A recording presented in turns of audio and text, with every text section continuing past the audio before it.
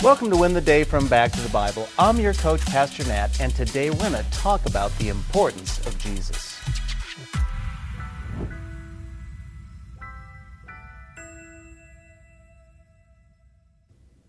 I'll believe it when I see it.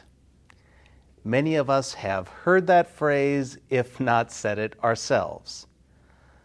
We don't want to put our trust in something that seems unbelievable. We wouldn't put our money into an opportunity that seems too good to be true. We wouldn't want to invest our time into something that turns out to be a waste of time, do we? But sometimes it's not that unbelievable. The issue is we miss what is right before our eyes. In John chapter 8, Jesus again points to clear evidence of who he is. What is that evidence? Let's turn back to John chapter 8, beginning in verse 28. So Jesus said to them, "When you have lifted up the Son of Man, then you will know that I am he, and that I do nothing on my own authority, but speak just as the Father taught me. And he who sent me is with me.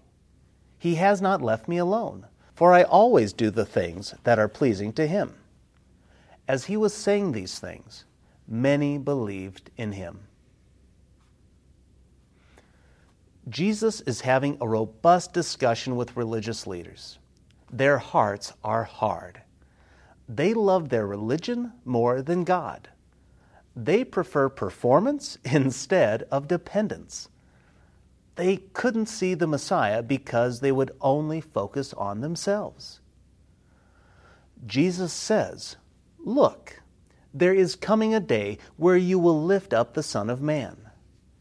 He is referring to his crucifixion. There are over 350 prophecies about the Messiah, including this one about his death.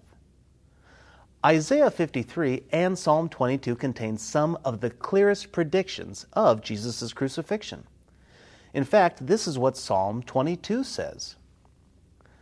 my, God, why have you forsaken me? Why are you so far from saving me from the words of my groaning? But I am a worm and not a man, scorned by mankind and despised by the people. All who see me mock me. They make mouths at me. They wag their heads. I am poured out like water, and all my bones are out of joint. My heart is like wax. It is melted within my breast. My strength is dried up like a potsherd, and my tongue sticks to my jaws. You lay me in the dust of death. For dogs encompass me. A company of evildoers encircle me. They have pierced my hands and feet.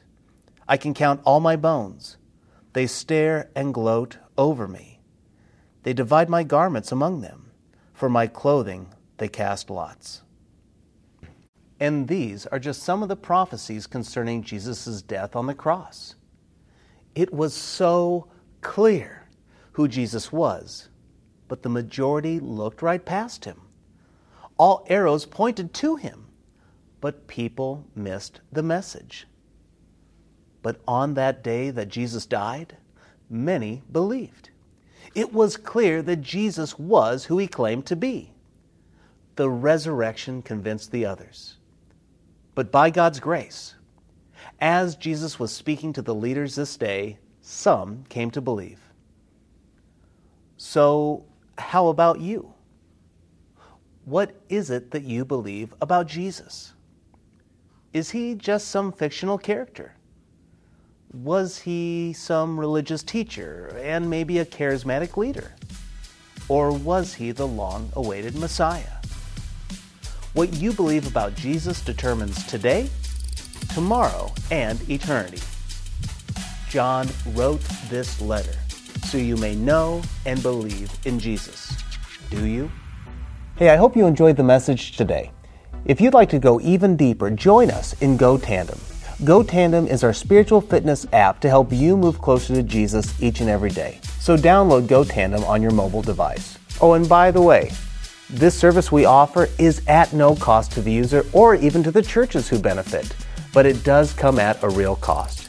Would you consider partnering with us at backtothebible.org? That's backtothebible.org.